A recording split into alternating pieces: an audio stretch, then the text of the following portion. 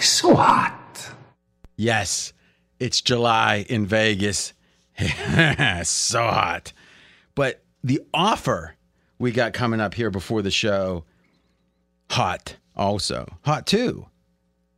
And this one is going to be like one of those classic commercials in which you say, that seems like a pretty good deal. Then you go, what, that too? And steak knives? We're building an air-conditioned oasis right now. First, we got a baseball contest. Free to enter. $250 in cash for the winner. Second half baseball. That's it. Second half of baseball from now to the World Series. Whoever does best puts $250 cash in their pocket. Now, one of the behind the scenes but instrumental parts of the show, Sleepy J, very well known to the pregame people. He had the very best of every professional, every pro at pregame last year in the second half of baseball. Sleepy J was the best. You could say, how good he do? The best. Was it really good? No. It was the best. It's that simple. Now, Sleepy's record, he won just in the second half over 25 units in baseball. If the winner of this contest, the free contest to enter, that gets $250. If they do better than Sleepy, they get a bonus and they double their cash payout to $500. It's called the Beat Sleepy contest. Some would call it the Beat Sleepy J contest. But once you're familiar, once you get comfortable and intimate, it's just sleep. And then it goes to sleep. Hey, sleep. And then from there, well, this is a PG-13 show. You can't explain what goes next. But I just say sleep, and that's as far as I'm going. But I'm telling you right now, he had 25 units last year. If you beat him this year, you get an extra $250. And if you don't, you know what? The winner still gets $250. Now you might think, okay, that's good. I agree with you so far, RJ, with the, that's interesting. I just headbutted the mic, by the way. Here's the second piece of that oasis. You can get Sleepy J's picks during this second half of the baseball season and for less than the typical pros. Sleepy came in, a man of the people, years ago and said, I want to sell cheaper. And you know what? He's really carved out a niche for himself, and it allows people who aren't betting as much per game to get professional picks. I give him a hat tip for that. And you can get, though, his second half of baseball, all access, every pick for that time that he kicked butt last year, that same time of the season, as a man of the people. His regular price is $249 for a half a season of baseball. You can save $50 off of that. And I'm going to do some quick math. That's $199 from now through likely November from the number one guy last year. I feel bad for the other guys, to be honest. But you know what? They're doing just fine. So, by the way, that coupon code, HOT, H-O-T, 50. See how it's all coming together now? You see? HOT 50. Speaking of hot, we've got Andre Gomes this season up 52 units. Spartan up about 36, over 36 units. And Wally Pipp taking his second week off. Steve Fezzik up over 30 units. This guy's winning money making sales from the beach. Unbelievable. He'll be back next week. Getting a lot of heat, too, by the way. So, Gomes. By the way, we didn't badmouth you last week when you were gone. I know. I knew that without listening. Gomes, 52 units. Spartan up 36. Fez up 30. You can have any of them for the higher price, but still with the discount, $349. And let's be honest, $349 is a pretty damn good deal. But with Hot 50, you get for $299 if you want it. Now, I'm going to take just 1 minute and explain like how much smarter it is to buy the subscriptions. If you said, I'm going to cherry pick, I'm just going to find the one or two, let's say the two best bets of the week and go with those. If you bought at normal price, two best bets a week from now through the end of the baseball season, it would cost you about $500. So you're getting 7 days a week instead of 2. So let's say you don't bet every day. Let's say some days you bet, some days you don't. Well, if you're betting more than twice a week, you make more money with a subscription. So that's Hot 50. All these pros, Andre Gomes, Spartan, Steve Fezzik. That 50 brings you down to $299. Every pick in baseball from now through the World Series. And Sleepy, who was number 1 last year, his $249 becomes $199 with the same coupon code, HOT50. And remember, for free, you got the contest. You pick, just like you're Sleepy, like you're anyone. If you win, you get $250 cash coming from my pocket. And I don't like that. And I have to double it if you beat Sleepy. I got to tell you, AJ, that was like building an ice sculptor that doesn't melt. It was. But it probably will melt through July. Yeah. Because this when does this expire? August 1st, I believe. You believe? You're not sure? I don't have the paper in front of me anymore. But you know what? I wrote it on the there. The ice sculptor melts August 1st. Now, that's interesting. If it was me, I would have said through the end of July. Why would the first be a yeah? Why wouldn't the first be no? I think July 31st is what I would. But hey, listen, you've done this is a new task for me. Yeah. So I'm working out some kinks. You see what I'm saying? Good for the rest of July. August 1st changes the paradigm. But you know what? Here's what I know. It's good. Take the last second here. It gets hot in July. I don't know if you guys know. I like a little baseball. Scott Seidenberg with the show today, as usual. When it's hot in Vegas, because Vegas is hotter than New York, isn't there something about the power of man that you can turn that TV on, be sitting, you might have a dip in, I don't know if you dip, watching baseball in like 72-degree opulence, even though it's 115 outside. Yeah. And while you're inside watching the sunny field and those players that must be hot, but you're in the cool temperature of your air conditioning. And they're making money, and you're making money. Exactly. But not as much money, let's be honest. Yeah. I'd rather be that player. Yeah. The second best thing, though, you get my drift. And you just go buy picks at pregame.com is the link, is the little tab, and you do it and put that coupon code in when you make the purchase. And to join the contest, you just go to contest. It's free to join. It's that simple. By the way, we just finished the first episode of the show. I'll just say this. I'll say 4 letters. GOOD. Enjoy.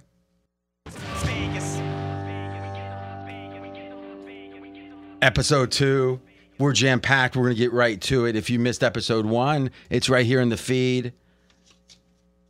We're going through the NFL. But I promised you first, we got a golf pick. We got sound on it. And this is a guy, as AJ said at the end of the last episode, literally 100-to-1 winner. He only had 2. No, not 100-to-1 winner. Almost had 100-to-1 winner. He had a 50-to-1 winner. 55-to-1 2 weeks ago. He made 1 pick. Made 2 picks, and it was 2 like the top. They were winning around the bend, and Rory McIlroy came in. And if you did just the outright, you got nipped. Top 5 won for like both of them. Yeah. That's about as hot as you can get. He's incredible. If he's leading off one of my pods and it's golf, that's all you need to know. It is the Open Championship. And I call it the British Open. And it's free. Listen up. My best bet for the 151st Open at Royal Liverpool will be Ewan Ferguson, the Scot, over Thomas Dietrich at plus 106 on BetOnline. And Ewan Ferguson, he's had a ton of success on the European Tour this season, especially over his last 10 events. You look at the way Ferguson is rolling into Hoylake, 4th at the British Masters and 12th last week at the Scottish Open. I think Ferguson shocks a ton of people at the Open this week in his debut. It's a major championship debut, by the way. I think he shocks a lot of people this week. And in this matchup, he'll be taking down Thomas Dietrich from Belgium, who has not finished better than 42nd over his last 4 starts. And on top of that, Dietrich has never finished better than 34th in an Open championship. So my best bet for this week for the Open, the final major of the year, will be Ewan Ferguson over Thomas Dietrich at plus 106 on BetOnline. Well, there you go. If you couldn't make money, I wouldn't have listened. But you can. No sure things, but this guy's red hot. You know, the British Open, it's too British for me, just generally. But I do like the links golf because that's how my game was. I couldn't hit it too high. So it was always like runners. And I had a 7-wood at one point. I'll say it like that. I used it from about 170. I appreciate links golf because I don't lose as many golf balls. Yeah, because you can just hit it off the other fairway. When there's fewer trees, you're never out of play, really. I've seen your dexterity. I bet you're bad at golf. Very bad. I can hit the ball a long way. I just can't hit it very straight. I bet you're bad at pool. Yeah. How did I know that? I don't know. We should play pool for money. Well, that seems like we should wrestle for money, RJ. Do I get to put a ringer in there? No, me versus you. I'll let my attorney will let you know. Assume no word is enough. All right, we're continuing in the NFL, and these are transactions or events that happened after we had our first win totals that came up March 28th. And as we said, we're going through the big news of the offseason and trying to place it into this context of, hey, how did this news lead to line moves? Atlanta Falcons signed cornerback Trey Flowers. Where'd he play at? Cincinnati. The Cincinnati Bengals. That's right. Okay. Now, let's look at Atlanta overall because there's a lot of stuff going on. We talked about it. Cut Mariota. They have a late round or mid-round pick at quarterback after a so-so rookie season, played I think 4 games. Trey Flowers, good signing. What else we got? Anything else from Atlanta? No, that's it. Or at least on the major moves. Oh, no, one other thing. They were one of the 2 biggest spenders in the way we look at free agent spending. They had a lot of money to spend, and that means improvement. And if they hit on any of them, it's all about resources. Atlanta had a lot of them. And even though Fez went under earlier in this offseason, it's been a lot of over money. They opened 7.5 wins on that March 28th. And they're the second biggest uptick now at 8.7. That's a monster change. And the only other one bigger is Baltimore that had the whole Lamar Jackson element to it. Speaking of that, the Baltimore Ravens, 2 transactions in about the same time in April. OBJ signs an exorbitant, I think 15, 16 sticks. And then Lamar Jackson resigns. Oh, wait, resigns. I'm just wishful thinking. We think the OBJ maybe had something to do with it. I don't really think that. So what was the scenario that Lamar was going to say, you're offering me 42 a year or whatever, but I'm not taking it because we didn't sign OBJ. Because I think unquestionably the Ravens overpaid for OBJ if there wasn't some other effect. Thoughts? Yeah, 1-year deal worth up to $18 million for Odell Beckham Jr. is significantly overpaying. But the idea was to make it enticing for Lamar Jackson, to put weapons around him where his number 1 receiving option has been a tight end in Mark Andrews. They haven't had a number 1 wide receiver. Now, if Odell Beckham Jr. can play anywhere close to the level that he used to be at, this guy provides Lamar Jackson with a legit weapon at the wide receiver position, something that he hasn't had, and it's a new dynamic to this offense, which under a new offensive coordinator in Todd Monken is what they need. Well, who's the guy that used to be on First Things First? He played at Ohio State. Wide receiver. Carter? Yeah, Chris Carter. Yeah. Maybe they should sign Chris Carter. I mean, what I'm saying is, if OBJ is like he was, he's not going to be like he was, right? Like he was in 2019? Can he be like he was for the Rams? He was pretty good for the Rams. Yeah, that's fair. But, boy, you miss a whole season like that. Mm-hmm. So it's going to be 18 months between snaps. I'm not saying he can't be good. I'm saying there's uncertainty. But here's my question. What would be the going rate for how good he was with the Rams? I would make the case pretty much 15, 18 million. Yeah. So we're assuming he's to even for this deal not to be a monstrosity, he has to reach that which you admit is a stretch goal or an uncertain goal. I think we're throwing around like he was really good for the Rams flippantly. Like, he played 8 games for the Rams. Mm-hmm. Remember, he played with the Browns before that the same season. So we can combine those two. Mm-hmm. 14 games played that year. He had 44 catches and 737 yards or 537 yards receiving, pardon me. But let's be honest, there was something wrong with that Baker OBJ connection. Yeah. So let's look at just Rams. If we look at the Rams, which was half the season, and we double it and say that he does this for a full season. So in 8 games, he had 27 catches, 305 yards, 5 touchdowns. If he had 54 catches, if he had 54 catches for 610 yards and 10 touchdowns, how'd you do that? Would someone pay? Yeah, would someone pay him $18 million? That's crazy. Now go look at his playoff numbers. No, he played well in the Super Bowl. They don't win the Super Bowl without him. I agree with that. You got anything else you want to? No, I had my team set. Like, my sound was on, so when a Teams thing comes through, it dings. I apologize. No worries. Listen. Wait. Actually thinking about this, it's brilliant. The Ravens, it's a brilliant signing. They're tricking everyone somehow with this because they're going to lose on this deal, but everyone else is going to try to follow. Come on. The Ravens, F the Ravens. I can tell you what's happened anyway. I could tell you another reason why the Ravens number jumped right around the same. Well, the Ravens number jumped for one reason. There was uncertainty about signing Lamar Jackson. He said his goodbyes. Not one reason. Okay. The Ravens also had the best draft out of everybody. Well, yeah. And the best draft of the last year, the year before. Jesus Christ. How did this happen with the Ravens? I don't know. If it happened with the Steelers, you would wear it like a badge of honor, though. No. I don't like hypocrisy no matter what. I like it worse, though, when it's against me. I don't like it either way, though. I will say that. Let's be honest, the Ravens haven't won a Super Bowl since like Super Bowl 12. How could you have the best draft, since 2012? How could you have the best draft every year and not win the Super Bowl in a decade? Or did they even make the Super Bowl? Have the Ravens haven't lost a Super Bowl since it now? Have they made a conference final? I think they had one against the Patriots. Yeah. Harbaugh, overrated. Ozzie Newsome, overrated as a player and an executive. John DeFilippo, is that one of the guys? Or is he with the Browns? Ravens have not made the conference final since they won the Super Bowl. They made the divisional playoffs 3 times since then. Ooh, congratulations. Yeah, lost to the Patriots in that divisional. 14 wins, 2019. Oh, that's when Belichick came out and had the strange line, and Harbaugh was all like, what's he doing? I'm the one that tries to fool people. Did he say it just like that?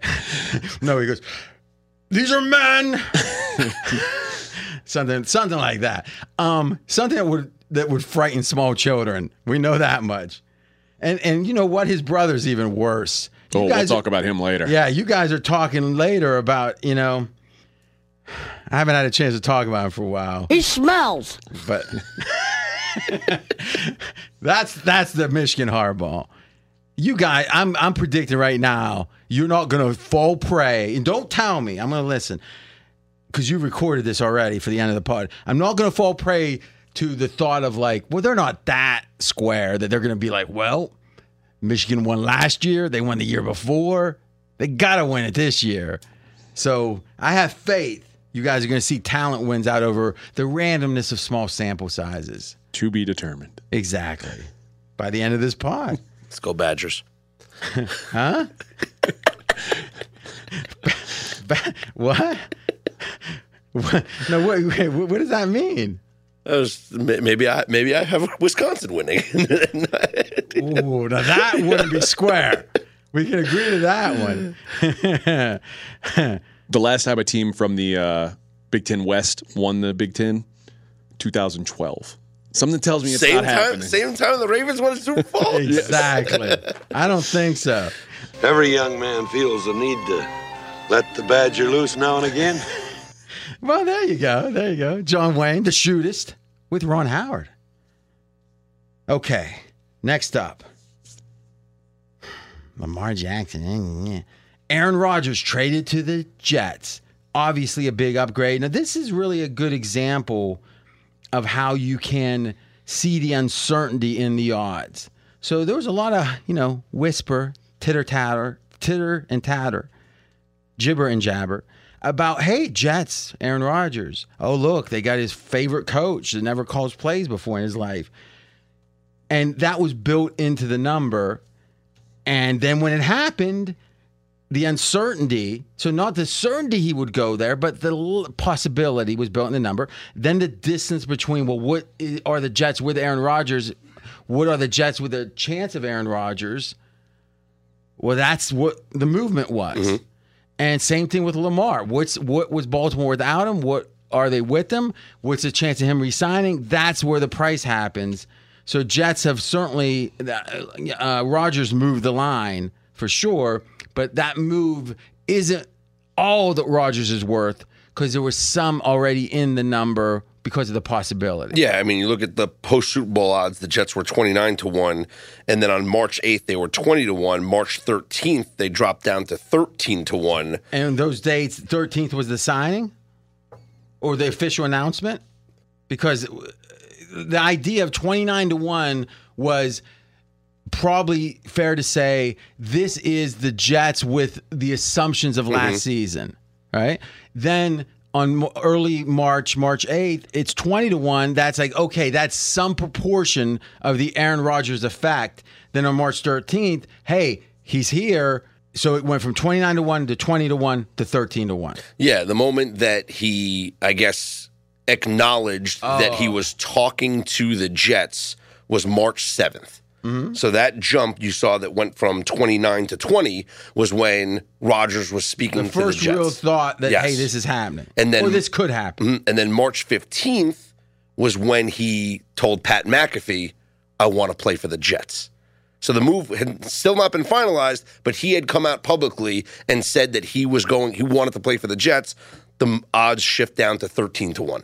And then there wasn't really a change once he was officially traded. I think when he was officially traded, we're now down to 9.7, right? Oh, no, I'm talking about the Super win Bowl total. odds, Yeah, I'm looking at the wrong number. So the current number, Super Bowl odds, why? And since most of these events happened before the win totals came out, it made sense that we were looking Super Bowl there. But right now, the Jets are at, 15-1? Yeah. Okay, so that's interesting. As early as... That's very interesting. As early as the 13th of March, they were down to 13-1. That was coinciding with Rodgers publicly saying that I made it clear my intention is to play for the Jets. Or my preference, Jets, right? Because intention or not, it couldn't happen unless they traded him. And at that point, it was 13-1, and now it's 15-1. Yeah, trade didn't happen until April 24th. So what it shows is at that point, it was such a foregone conclusion. The market was, or at least they perceived it to be, the market was pricing in with no discount. They're saying this is the Jets with Rodgers when they were just 29-1, weeks before. But it is interesting. They left no uncertainty, the market did, in the number, which I think is foolish, but here we are. I think the Jets, if you said who's the worst value on the board, to me it's the Jets at 15-1. Okay, so if you had to book any of these Super Bowl odds, you book that one. Okay, that's something we might do in the next couple of weeks is book, but here's where I'm going to counter that, and we'll let Scott defend his team. The defense was really good. Sure. It was trending up. They signed their D lineman, who is elite. Defense, though, isn't as sticky, so there's more variance year to year. So if you're counting on D, you're kind of building on sand. You can make the case. It's not as sturdy. I also think the running back Hall, is that right? Breece Hall. Is if he can come back 100%, I think his absence was bigger than people realized last year. If he comes back 100%, he is electric, and you got a receiver that won Rookie of the Year. You think about young talent, you got the Defensive Player of the Year at cornerback. You got the Offensive Rookie of the Year at wide receiver, the guy who was the favorite to be the Offensive Rookie of the Year at running back before he got hurt. There's a lot of talent on this team. There is. There's also a quarterback who last season his QBR Aaron Rodgers is going to be he's not good enough for them to go to the Super Bowl. If there was any other player, not named Tom Brady, who last season had the same QBR number as his age, those numbers are the same, 39. we wouldn't be saying what a major upgrade they've made. We've had this discussion many times. Every quarterback hits a wall except for Tom Brady, and performance just plummets. So what was we have to say Aaron Rodgers is the exception. Look otherwise. for this now. Look this up for me. All right? So Aaron Rodgers last year was 2022. So he won the 20. Look up his QBR in 2019, and Aaron Rodgers would have been what, 4 years younger? So he was 36 or 35 to 36 in that year. 52.5. So at age 35, moving and then turning 36, he drops down to average. Mm-hmm. Isn't that the wall? We haven't seen quarterbacks at 39 be above average. No. But what I'm saying is, it was certainly a sign of decline. I wouldn't have called it the wall, but I thought it was a sign of decline. Sure. At 30, well, how could it? I mean, you're admitting the sun comes up. Yes, it was decline, no doubt, in 2019. But a 36-year-old at the end of the season quarterback that has such a down year, there's talk of the wall, right? Sure. So maybe you're right. Tom Brady's changed the paradigm, and maybe in a way that's dangerous, that doesn't apply to other people. Aaron Rodgers, you know how good the Green Bay's support system around him on offense wasn't great last year. No. They finished EPA-wise, I think, like 10th in offense. It wasn't a great year, but it wasn't a horrible year. But would you agree that we've seen a lot of great seasons out of 37 or 38-year-old quarterbacks, and none in Aaron Rodgers is going to turn 40 this season. But if he plays as good as Drew Brees played his last year, Jets can make the Super Bowl. The Jets right now, according to PFF, the 7th-ranked roster in the NFL. Okay, and what that tends to do is just devalue quarterback, devalue. It's just saying if every position was equal. Mm-hmm. I think that's right. I think I'm of two minds on the Jets. On one, I want to fade them. I want to be on AJ's side because I think Aaron Rodgers is hitting a wall potentially. I think last year is a troubling sign. But then I wonder if he is a good game manager, if he is the 12th best quarterback, but he's especially good not throwing interceptions. If there's anything Aaron Rodgers does well, it's not throw interceptions. Some would say he's not aggressive enough in spots he should be because he's so worried about his interception total. If he's a Kirk Cousins, but here's the thing about Aaron Rodgers. Even when he's having a bad year, he can make 1 or 2 throws a game that most players can't. Yep. So if he makes 1 or 2 throws a game that Kirk Cousins can't, if he doesn't throw an interceptions that Kirk Cousins would, but otherwise, he's as good as Kirk Cousins, I think the Jets can still win the Super Bowl. Jets are a playoff team for sure. So I think we both can be right, AJ. I just think you're thinking he's going to drop off the face of the earth. I don't think so. I think he's going to be the 12th or 14th best quarterback, but it might be good enough. Drew Brees' last season, he was 6th in the league in QBR. And to the eye test, it looked like he was. If there's any sign of Sean Payton's genius, that's probably one of them. Because there was years Matty Holt was making fun of his noodle arm, and he still was the only quarterback, except for Mahomes, that highly rated. Yep. It's to be continued. Yeah. It's a fascinating one. But I generally agree with you, and I generally agree with Scott. That's what makes it confusing in this one. I mean, I agree Rodgers is old, probably too old. I agree the Jets are mighty good. I also will agree that Aaron Rodgers in a wheelchair is an upgrade from Zach Wilson. I don't think so. I mean, I saw Jason Street in the wheelchair Olympics. You remember Friday Night Lights? Yeah. That was tough. I thought I'd get my hands caught. You ever see those episodes? They're banging in each other. It's a tough sport. Take your finger right off. All right. That Herc was a good influence on him, though. I didn't think so. No, you motivated him. He drank, I think. Yeah. Underage. Okay, next up. DeAndre Swift traded to Philadelphia. You got excited about this one. Scott, tell me why. I think that he's a dynamic running back. And with all due respect to Miles Sanders, I think that Philadelphia has now multiple guys in their backfield that are multifaceted. And, Swift capable of being that lead early down back that's going to certainly, carry the football. But he can also catch passes out of the backfield. And what they got last year... Are the Lions stupid? I think they're stupid for letting Swift and Jamal Williams leave. I guess what I'm saying is when you have a team that's competent and they know the player and another team, even if they're perceived to be better front office, trades for the player, doesn't the team that knows the player probably has more insight in net? What we always say, yes. Okay, so I don't know. I mean, now maybe the environment in Philly can help this player play different, be more whatever. I don't even know what the rumors are. It does seem like they're selling low on Swift, and it seems when these trades look crazy, like how they get him for that, there's usually a reason I've found. Well, if you listen to the first podcast, we realized if a running back is running out of his value and you're not going to want to sign him to a second deal, the fact that they were able to get something in return. Are they really selling low? Like they just drafted a new guy and said we're just replacing him. Yeah, but if you got a guy on contract that allows you not to have to use the 12th pick on something, like drafting a quarterback or a running back at 12 isn't the model because you didn't draft a left tackle. You didn't, again, the Lions need cornerbacks and they need defense. They don't need left tackles. They have a great, really strong line, offensive line. But in general, well, let's just say this. I'm going to bring up the running back stuff again next week just a little bit because Mackenzie did some really good work. I had some ideas and he put it together. How do elite performing running backs affect their team? How do elite performing quarterbacks? And the numbers are stark and surprising. I'll go over those next week. I don't want to give that short shrift. But we'll see with the Lions, obviously, and Philly. Stay tuned. All right. On April 29th, they draft Bryce Young, obviously, and we've talked about Carolina. Houston drafts Stroud. To me, this is a standard pick. I don't think you upgrade or downgrade from it. But here's the upgrade for Houston.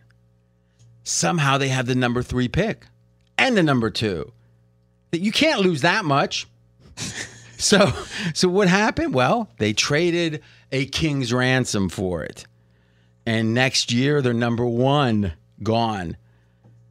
Well, what happened? Arizona loses a player this year for a better, in theory, player next year, possibly. And all of a sudden, Houston gets a whole other blue chipper. Steelers, they haven't drafted as high as this since Terry Bradshaw. I think that's right, actually. Third. 1970, he was number 1. Mean Joe Green was number 1 in 69. That's the way you start a team, by the way. You want to hear something that you don't know, AJ, as much as you think you know it all? There's a lot I don't know. All right. Did you know that up until like 1976, the NFL home field advantage in the playoffs was alternated year to year? Did not know that. That when the 72 Dolphins, undefeated, played in the championship game to go to the Super Bowl, they played the Steelers after the Immaculate Reception in 72. It was in Pittsburgh. I did not know that. That's awful. That's stunning, isn't it? Uh-huh. And what that has to do with something, I don't know. But what we know is this is it means Pittsburgh hasn't had a high draft choice, since then. I think Big Ben was 10, maybe 11.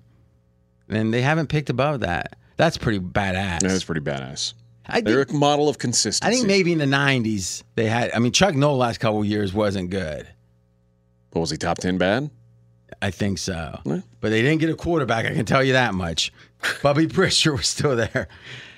Pre-draft, Houston had an over-under of 5.6 wins. They've gone up 0.7 of a win, up to 6.3, and that puts Houston as, let's think about this a second, the 3rd highest upward movement. Optimism has grown for Houston as much as any team except Baltimore and I guess Atlanta. Yep. And why? Because there's currency that they pay dearly for. They get to take advantage of this year that they don't have to pay for. Because, next year's draft choice doesn't affect this year's team. I think that's a big driver of it. Yeah, and if you remember when we did our win totals, I bet under Texans, but I waited until it got to this point. Oh, market time. 5.5 felt like, ooh, that's tough. 6.5 almost, 6.5 with a little juice. It's hard for me to picture the Texans going from what they've been and having so much turnover over the last few years to winning clear, 7 games. They're at 6.3 right now. Yeah. So it's 6.5. It's like minus plus money. Under 6.5 was like minus 130 or something like that. Right. Yeah. All right. So there is optimism for Houston. And another thing with Houston is there's a sense that they traded their number one for next year. They're not going to tank at all. If anything, their jobs are on the line because that pick can't be top 5 or they're in big trouble. I agree, but they also, like, while they're saying, hey, we're going for it now, they trade away their best wide receiver. Well, they didn't want him. Obviously, this isn't a fan. You could say you don't want him, but he was better than anybody they had. It doesn't matter. You're building a team. You're not building and I'm not saying that they shouldn't have found a way to make him happy. They should have, right? But when Parcells trades someone away, everyone's like, how strong it is. Well, at some point, let's give the Belichick guys credit, and a GM from the Belichick front office, they're gonna they back their opinions up with action. Some would say too boldly. Look at the Raiders. Did they really have to get rid of Derek Carr? Well, they wanted their guy in there. Well, their guy isn't as good as Derek Carr, and he gets hurt all the time. So maybe they're going to fall on their sword. But I think in general, if you got a malcontent, or at least what you perceive to be a malcontent in the locker room, you got to get rid of that guy. I mean, most Super Bowl teams have a lot of cohesion. I agree. So, maybe you don't win this year. Maybe you lose. Well, come on, yeah. I mean, the question is, how much does how good of a wide receiver are we really talking? Is it a top 50 receiver in the league? Probably the borderline of that. Yeah. Mm-hmm. I mean, Cooks is probably the best Houston had. Listen, I agree. There's always a reason to compromise. Whenever there's some principle, you want to fire someone over, you want to hire someone over, you want to not take money over, you want to take money over, whatever it is, there's always a reason to say next time. We won't do it this time, but next time.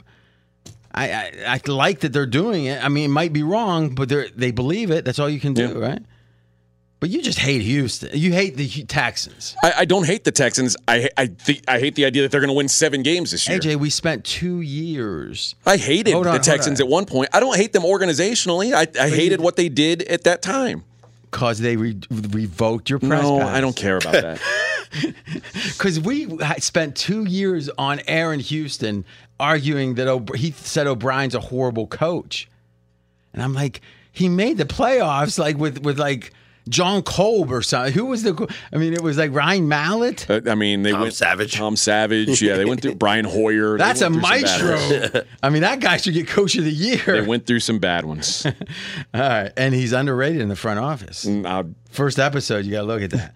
All right, Cleveland, and as part of their accruement of great good defensive players, get Zadarius Smith from the Vikings. Vikings. A lot of outward flow of talent there. I think Vikings, I think this Hunter situation, LSU, formerly Hunter. Daniil Hunter. They're trying to keep him happy. If they have to trade him, I think it's a bad sign. Little tip there, I think. Okay. Minnesota, if you look at it, opened the season at 8.7 wins, opened the offseason. Currently 8.7. It shows you how much the market doesn't get fooled by those close wins last year. They won, 13? And now they're 8.7? They didn't lose that much. Okay. Arizona cuts Nuke Hopkins, and then later, 2 months later, signs with Tennessee. To me, I don't know. Do we have a change from since that signing, Mackenzie? Yeah, for both teams. Give me what happened. So the Cardinals were 5.1 around when they cut them. Now they're at 4.4. The Titans went from 7.3 to 7.5. Ooh, 0.2 of a win is a nice tick up. Mm-hmm. Good info. I've got Tennessee in some, and a lot of people thought Jacksonville. I like John Middlecoff. I listen to most of, every chance I get. He is, and again, he's not a gambler. He doesn't claim to be a gambler, so I appreciate that. But he was saying how Jacksonville at minus 160 to win the division is a lock. It's like, to me, the opposite of a lock is a team that isn't used to winning, hasn't had 2 good seasons in a row ever, maybe. Mm-hmm. And let's be candid, they were bad. The second half of the season, they were good. The first half, they weren't as good, though their underlying stats were better than their record. When I have a team hot for half a season, I'm not sure what to think of them. I mean, I like that it was the more recent half season, but it's still half a season. They might be 13-4 this year. I think Trevor Lawrence is going to have a good year, but there's a wide range of outcomes for Jacksonville. Tennessee, they just keep chopping wood. They want to win one extra game. I don't mind Tennessee to win the division there as a bet, potentially. Since they've been in the AFC South, this is their order of finish. Going back from last year, yeah. So last year, first, fourth. Now, how many teams? 4 teams. Oh, okay. 2017, first. Okay. 2016, fourth. Third, fourth. Third, second. Fourth, second. Third, second.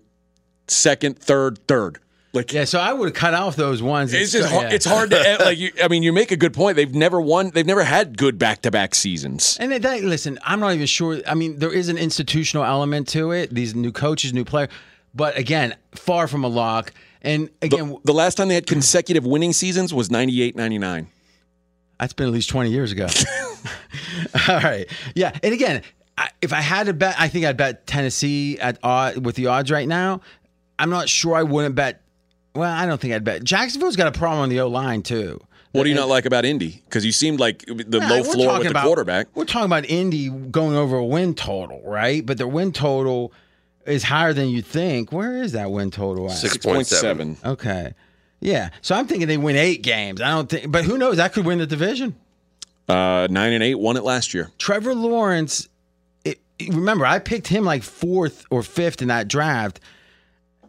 Listen, I win either way, because if I say he does well this year, hey, he did underperform, but then I knew when to turn with. And if he does poorly, I just kill him the rest of the time, metaphorically. Remember AJ and I faded your Trevor Lawrence pick. I know. The combo Herbert. I know. And that left tackle worries me, or the lack of left tackle. Okay, somehow AJ scribbled in pencil, Bill signed Leonard. Is Floyd? Leonard Floyd. Why is his name misspelled? I don't know. My bad. All right. There's an O in there. Leonard Floyd. In the 22nd pick of the 14th round, Leonard. Okay, I think that's pretty irrelevant, huh? Wait, real quick. Leonard Floyd got signed. Bet the house, bet the car, bet the The Leonard Floyd? The Clay Davis? Downtown Clay Davis. No one gets that. I think people realize Clay Davis, but Mackenzie watched the first episode of The Wire and the last. He was confused. So, what if I watched the first episode and then the last episode of every season? You'd be confused. Would I? Most shows you'd get it. This show you would. All right, gotcha. But the funny thing about The Wire, the first 5 episodes are the most inscrutable. So it's a bad first 5 episodes. But what happened, David Simon said, I want only people properly dedicated to even watch the show. He tried to run them off. He ran me off. Did you watch the first episode and didn't like it? Years and years ago, I couldn't get into the first wait episode. a minute. This isn't about Italians? This is about the blacks? Forget that. No, what it was I had been so ingrained in like modern television that when I'm watching it, I'm like, why don't they just like, facial recognition or satellites and just like they're like tapping a phone, like wiring, tapping a phone. It's such old technology. It is interesting because it was anachronistic because when the people that made the show, not just David Simon, were on the ground, like some were cops and stuff, it was like 10 years before when beepers were a big thing. Yeah. So what they did was they said, well, we know about this. We don't know how they do it with, let's say the modern technology. So they stayed with the beepers and they made the point, hey, the touts and whatever, which is what they call the people say, we're up or, pandemic or whatever, they're screaming how good the drugs are, or touting it, they were too dumb to remember the code. So they had to use whatever, that was the story. But in truth, it was just, hey, they had to move it 10 years because that's what they knew. But I don't think it changes anything. No, I mean, I'll give it a go. Listen, let's just say this. It deterred me on the first time. I think, listen, if I was watching the show cold, meaning as it was released. I didn't start watching The Wire till after the third season, and I caught wind of how good it was. I watched it on DVD on Netflix, so it's been a while. And then I watched the fourth season contemporaneously live. If I didn't know how good the show was, I don't know if I would have got past the first 4 or 5, because it is dense. You don't know characters. They show up, say one thing, and leave. It's almost like you're watching light. It's almost like a documentary without a voiceover, which is cool, but it's hard going. But it's worth it. It is. Have you seen The Wire? Yeah, multiple times. Did you have trouble with the first 5? No. Remember I told you I didn't love season 2 at first? The Stevedore, that was my favorite season. Was it really? Oh, yeah, I loved it. Ziggy. Yeah. And his duck. And then I like season 4, and you tell me, oh, it's... No. Season 4 is highly regarded. I think that it pulls at the heartstrings with the kids so much, it feels a little facile. Okay. Facile. Now that I've watched all 5 seasons, season 5 is clearly the worst season. But a good season of TV. It is. I think the standard's very high for that show. Last thing I'll say about it for now. Imagine if I say last thing I'll ever say about The Wire. Yeah, right. Rawls, who was the, not corrupt cop, but Machiavellian cop, who was tougher than he seemed. Like, he just was always tough. He was always kind of badass, but he was like a 5'9". I don't know. Maybe he's taller. I don't know. They showed him once in a gay bar for one scene, 1 second, and they never mention it again. That's interesting to start with. But he's hilarious in different points. Well, so finally, spoiler alert, McNulty in season 5 is staging murders for of homeless people. He's not, but because he needs the money. And it took like a big serial killer type thing to get the money to go solve other cases, right? That's the premise. Yeah. And it's finally like in the penultimate episode, maybe the one before that, they discover it. The bosses discover he's doing it. So they meet in the holding tank because they don't want anyone to hear this. And Rose is there, and McNulty walks in. He's just silent for like 30 seconds. Then he goes, "Tell me you're at least not killing them yourself." That's the first thing his main hope is, okay, there's fake serial killings. I hope my cop isn't actually murdering people. And it's like, that being his like saving grace, he goes, all right, at least it's not you. At least you're not killing. That shows you how crazy McNulty is, that was a thought. By the way, the guy who plays Rawls, 6'3". Okay, that's it. He had a hunch about him. And then I thought about it. He was always hunching, so maybe he was taller. Yeah. He was also one of the guys on Oz. Oh, you know what's fun? I've never watched Oz. Oh, really? Yeah. I thought you'd watched everything on HBO. No. J.K. Simmons. Yeah? Yeah. I loved the drumming movie. Okay, finishing up here. I'm RJ Bell, and I'm going to give you some straight talk. Now, there's 2 types of people that try to be healthy. One is the fanatics. They're the types that show up in Vegas and they got a water bottle and they got like celery chopped up. And let's forget about them because I'm nothing like them. And you know what? I know a lot of them love AG1, but I'm not speaking to them. You guys got it covered. You know AG1's good. I'm talking about the people who try, but they're not perfect with it. And to me, that's what makes AG1 perfect, is you can have a big dinner and maybe eat a little too much, maybe have that glass of wine or that beer. You're not feeling great. Next morning, you have the AG1, and all of a sudden, you're back feeling good. And to me, if you can have that as your home base in a way, that center, that equator, that center that you can return to at any time with just a nice drink and feel healthy, well, I love it. If you want to take ownership of your health, it starts with AG1. Try AG1 and get a free 1-year supply of vitamin D3 and K2 and 5 free AG1 travel packs with your first purchase exclusively at drinkag1.com/RJBell. That's drinkag1.com/RJBell. Check it out. DraftKings, the leader in fantasy sports, just dropped a brand new fantasy app, Pick 6. Now, what's different about this thing? I was never a big fantasy guy. You know why? Is I always worried, who's on the other side? Who am I playing against? with Pick Six, you're not going against another player or players. You're going against the bookmaker. You're going against the number that they put up. So all you got to do is pick between 2 and 6 NFL players and choose if they're going to have more or less of the stat that interests you. Download DraftKings Pick 6 app now and sign up with code RJ. That's code RJ.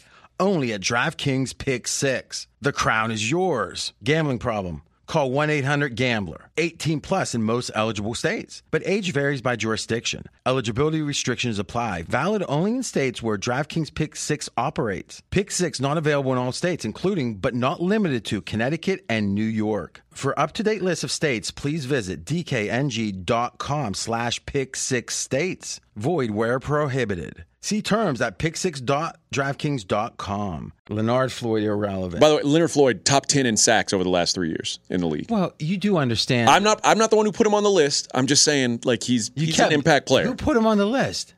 The conglomerate of us. Oh, the conglomerate. That's what we'll call you through, the conglomerate for now on. We'll just say, all we'll have to say is Leonard Floyd, and we'll know what we're talking about from here on. Minnesota cuts Dalvin Cook. We talked about a lot of losses there. Tennessee. Okay, I think we got this. To me, if we go back and look finally macro and say, who's the biggest movers? Ravens, we got a reason. All right? Biggest mover. Number 2, Falcons. We don't necessarily have a reason other than the big money they had to spend in free agency. I think the Falcons is truly a sentiment evolution because it's kind of crazy they've gone up 1.2 games. If we accept the Ravens are in a class of their own because of the Lamar uncertainty, we put those aside. The number 1 mover upward is the Falcons at 1.2. The number 2 is the Texans at 0.8. So literally they have 50% more upward movement, the Falcons, than any team in the league, except the Ravens in that exception. Why? I don't understand it. This is something this is not public. This is sentiment. And in this kind of professional type movement, I trust it. If I had to bet it right now, I'd bet the over, even at the inflated number. Wow. If I had to bet it. All right. Now, let's look on the negative side. The most negative, the Rams. Well, we got all kind of news about that. Mm-hmm. And next, the Cardinals. We got all kind of news about that. And then next, the Commanders. We don't. That feels like a sentiment move. Down on the Commanders. And they're saying, for some reason, you got one team with a second-year quarterback that we're high on, Atlanta. Another team, second-year quarterback, we're low on. It's interesting. Same scenario. You don't like it in either cases. One, the pros or the biggest bettors love it, and the other one, they hate it. What's funny is me being a college football watcher, I like Sam Howell more than I like Desmond Ridder. And I don't scout from the couch. No. Another difference. I will say this as the first time we've done this. There's almost every one of these major moves, you saw it in the numbers. And it's not often you see numbers move without news. And I think those are the ones that are the most powerful because there's no public money. It's not going to be public. It's going to, even the quasi-wise sharps aren't. This is something happening at a computer analysis level where they saw something in the numbers last year. You know, Mackenzie, for next week, let's look at Washington in the negative, and let's look at Falcons in the positive. Was in our line tracking, did we see late in the year professional support or fade of those teams? I like that. Just to see, is there something from last year that maybe is going to carry over? I mean, we do know that there is one group that is bullish on the Falcons. It's not one group that's moving it that much. No, but I mean, at least we do know, like, you know, when Fezzik hops on his calls or whatever, like that there is a group of people that are very bullish on the Falcons. And I think, and again, the question is why, and it's not obvious necessarily in the news. Yeah. All right. So this is what we got. We got the college boys here, Discussion College. Last week you did the SEC. This week the Big Ten. And like I said, I'm going to listen to this later. I won't be, we'll let the pod end with the, college football here. But I have great faith you won't fall prey. You won't let the sucker thing of saying Michigan's 2-0. I don't think you possibly could let that influence you. Let's listen. We've been going through, well, so far we've done the SEC, and now we're going to take a look at the Big Ten as we go week by week and preview the major conferences in college football. We are looking at a win total over, a win total under, a conference champion, and a dark horse conference champion. So someone that's outside of 5-1 or outside of the top two favorites seems like what we'll describe as a dark horse. Unless you want to bet Rutgers to win the win the Big Ten. That seems smart. That could happen, I suppose. Big Ten. Let's do a quick rundown of the odds to win the Big Ten championship game. You could get Michigan or Ohio State at the same plus 165. You can get Penn State 6-1, Wisconsin plus 750, Iowa 12-1, Illinois 30-1, Minnesota 40-1, Corn. It's Corn 60-1, Maryland 80-1, Purdue 100-1, Michigan State 150-1, Northwestern 300-1, Rutgers and Indiana 500-1 if you want one of those two. And I don't think that Rutgers and Indiana are necessarily worse than Northwestern, but they would have to go through the Eastern Division, which is that's where Michigan, Ohio, that's where the top three favorites live. While there's almost zero chance Northwestern could win the West, that's more of a chance than Indiana and Rutgers have of winning the East. So, with that said, let's go. I'll go to you first, Scott. Who is your conference champion and why? My conference champion is Michigan. I think Michigan should probably be 11-0 going into the Ohio State game, and they have the Ohio State game at home.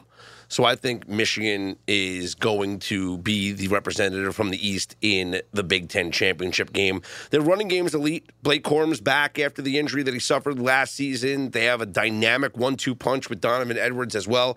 And J.J. McCarthy's a star at quarterback. Like, he's coming into his own.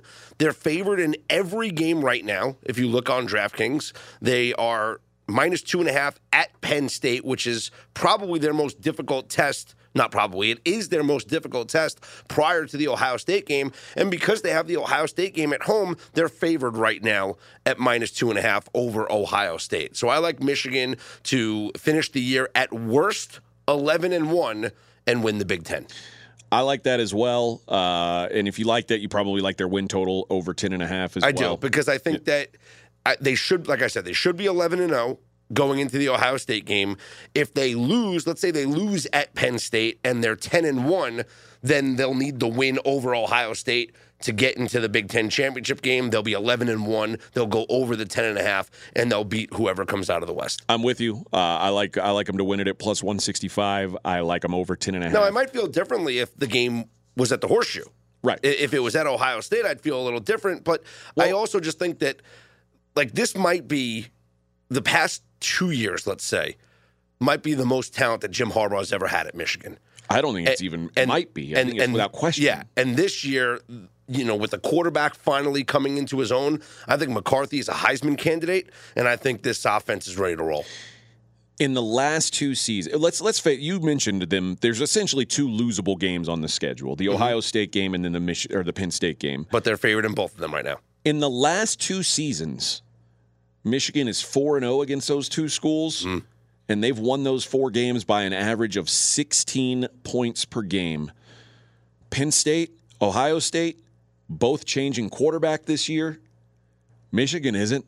They're set. They returned J.J. McCarthy for his second full year. It should just get better. There's no more Cade McNamara there to decide, maybe we go in this direction. Nope, it's his team.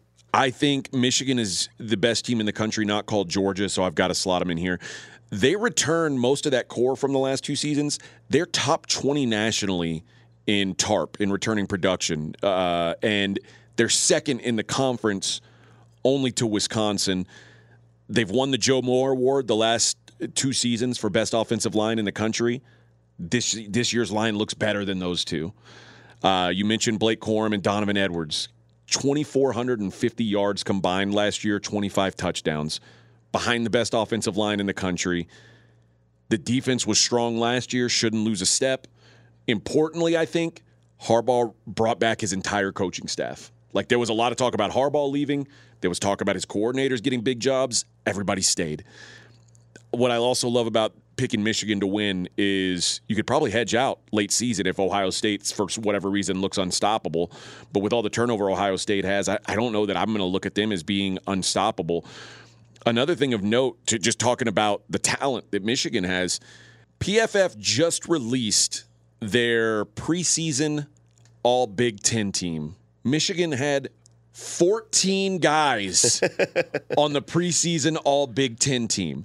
Now, you might say, well, how many teams do they have? They have 3 teams. So there's going to be 66 guys. Yep. But remember, there's a lot of teams in the Big Ten. And There's more than 10. There's more than 10. And 7 of the Michigan guys were on the first team. So this is an incredibly stacked team.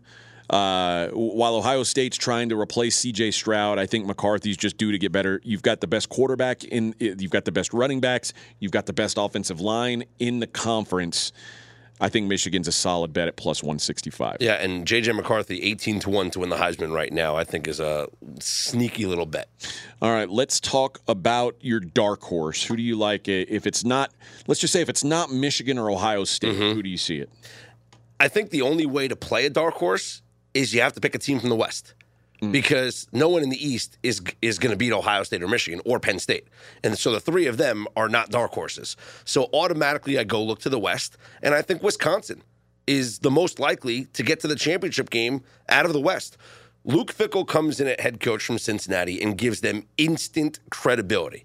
They also brought in a new offensive coordinator in Phil Longo, who worked under Mack Brown in North Carolina. So he saw Sam Howell, light up that offense from a passing game perspective. Before that, he was at Ole Miss, where he led a prolific passing attack. So who does Wisconsin have to play quarterback to run this offense?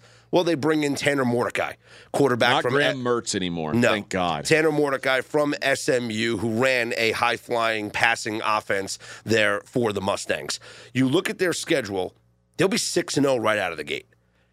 They're likely a 9-win team, maybe a 10-win team if they can beat Illinois or Minnesota on the road. Those are 2 tough road games. But the rest of their schedule, 9 wins at least for them. So I also like their over 8.5 as their win total at minus 130. But I think that they are the most likely representative from the Big Ten West to be in the championship game.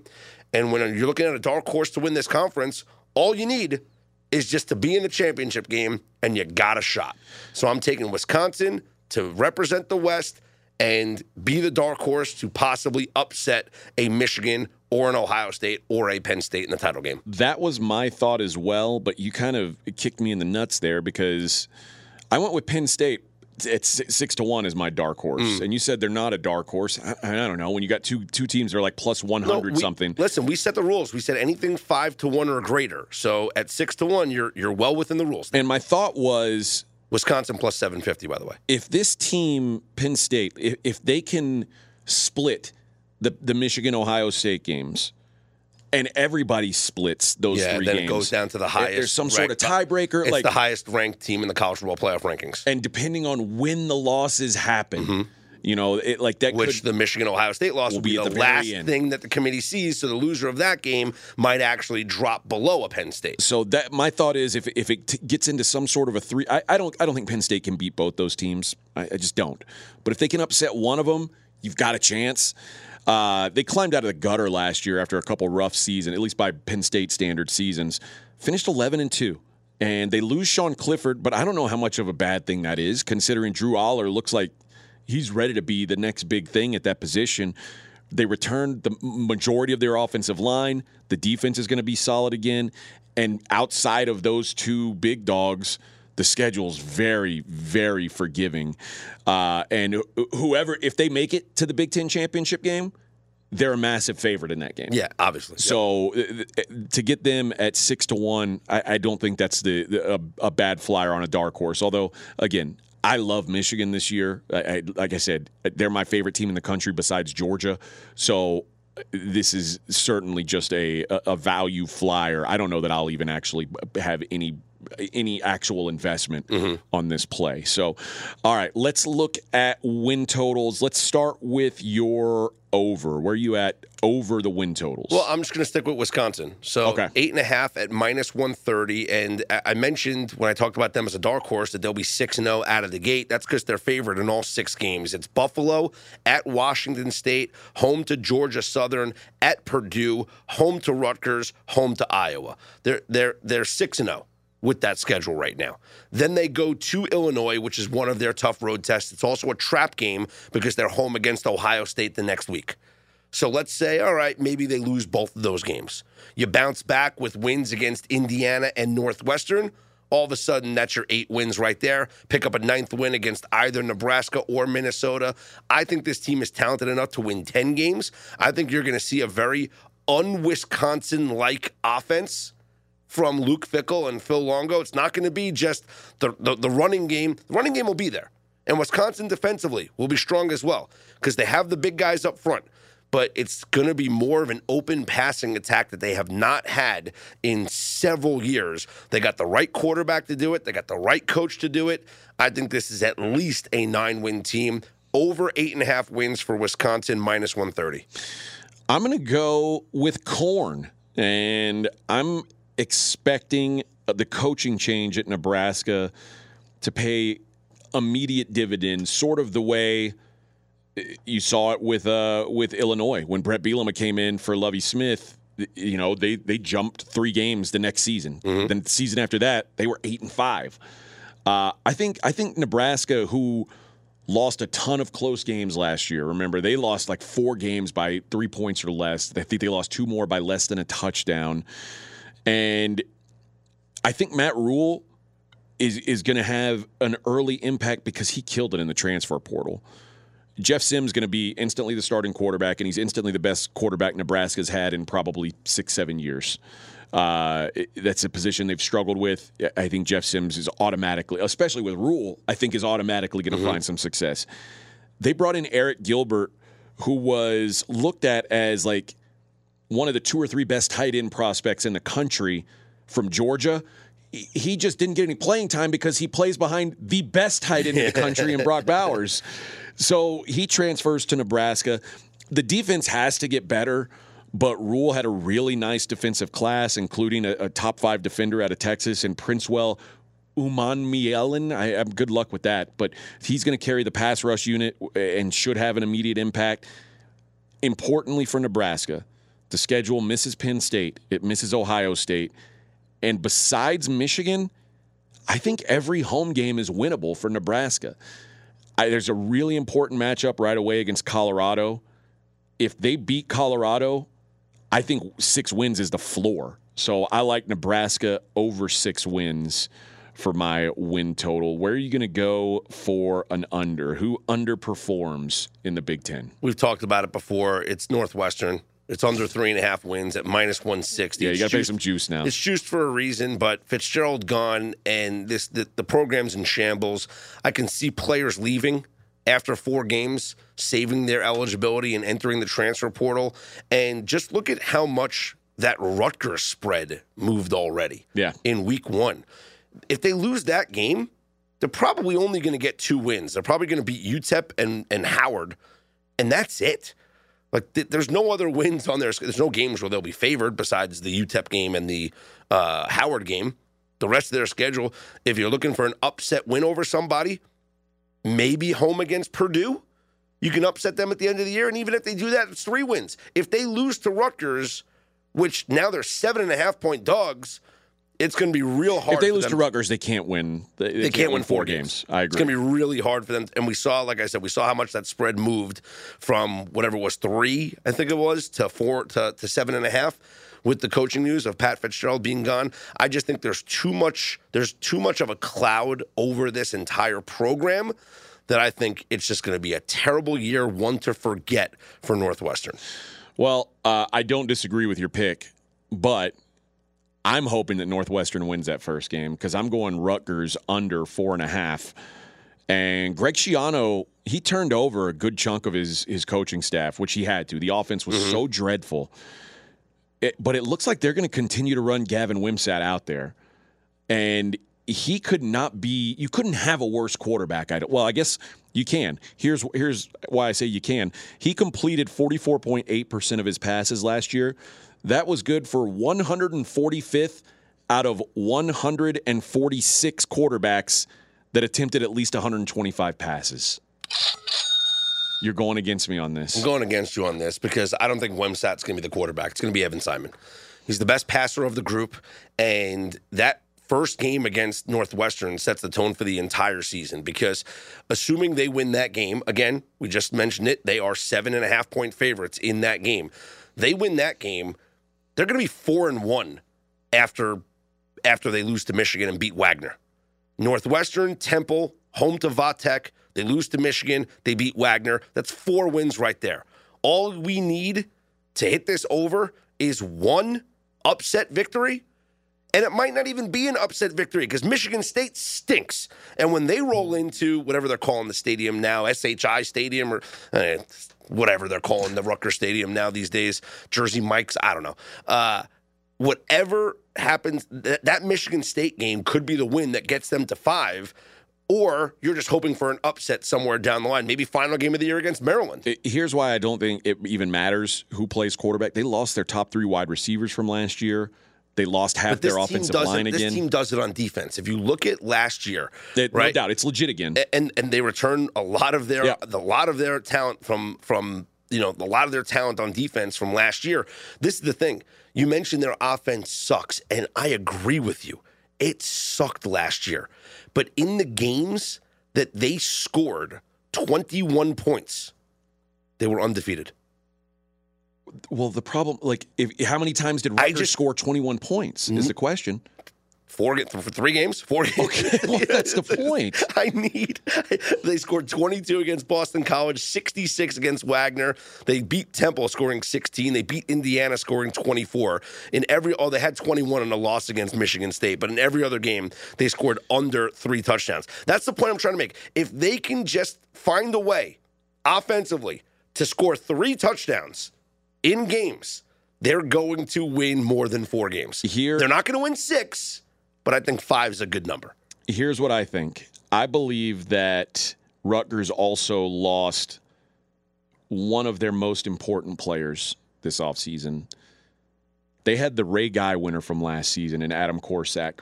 And when you punt the football as much as Rutgers punts the football, that's a pretty key loss. When you're always behind the sticks, because there's no way their offense is going to suddenly become dynamic. No. They don't have good players. You've got to be able to play special teams, and losing that guy, I think, is a big deal. Here's what I'll say. I think there's 3 key games on their schedule, because I'm going to say Wagner and Temple are free squares. And I think Northwestern's a free square. I still don't think it's a free square. I think it's a game they should win. They should win. All right.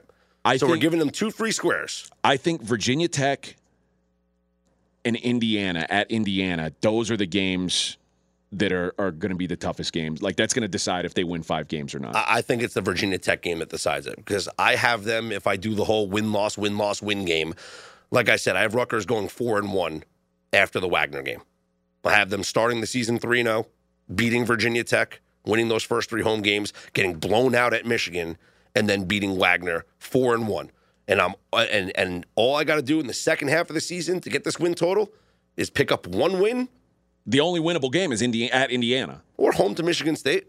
Maybe. Or maybe there's a home to Maryland. Maybe at the end of the year, that team's not playing for anything. And if there's a chance for a bowl game, teams could rise up. Sometimes you have a 5-win team that makes a bowl game. You don't have to do the 6 wins anymore, right? Because of the teams the academic rules and whatnot. So I don't know. I just think that if you can find a better win total out there than 4.5, if you get a 4, Play the I don't over. think you're going to find that, though. No. Well, I'm glad. I think especially once the Northwestern drama happened. Yeah. I'm glad to have some action on this. So green button bet. I'm on Rutgers under 4.5. Are you? Are you? Scott is a homer. Are you? No surprise. Scott is a homer. Of the Raritan. Over 4.5 for Scott. So there you go. There is our Big Ten breakdown. Next week, what? Big 12 we'll do? Big 12. Big 12 next week.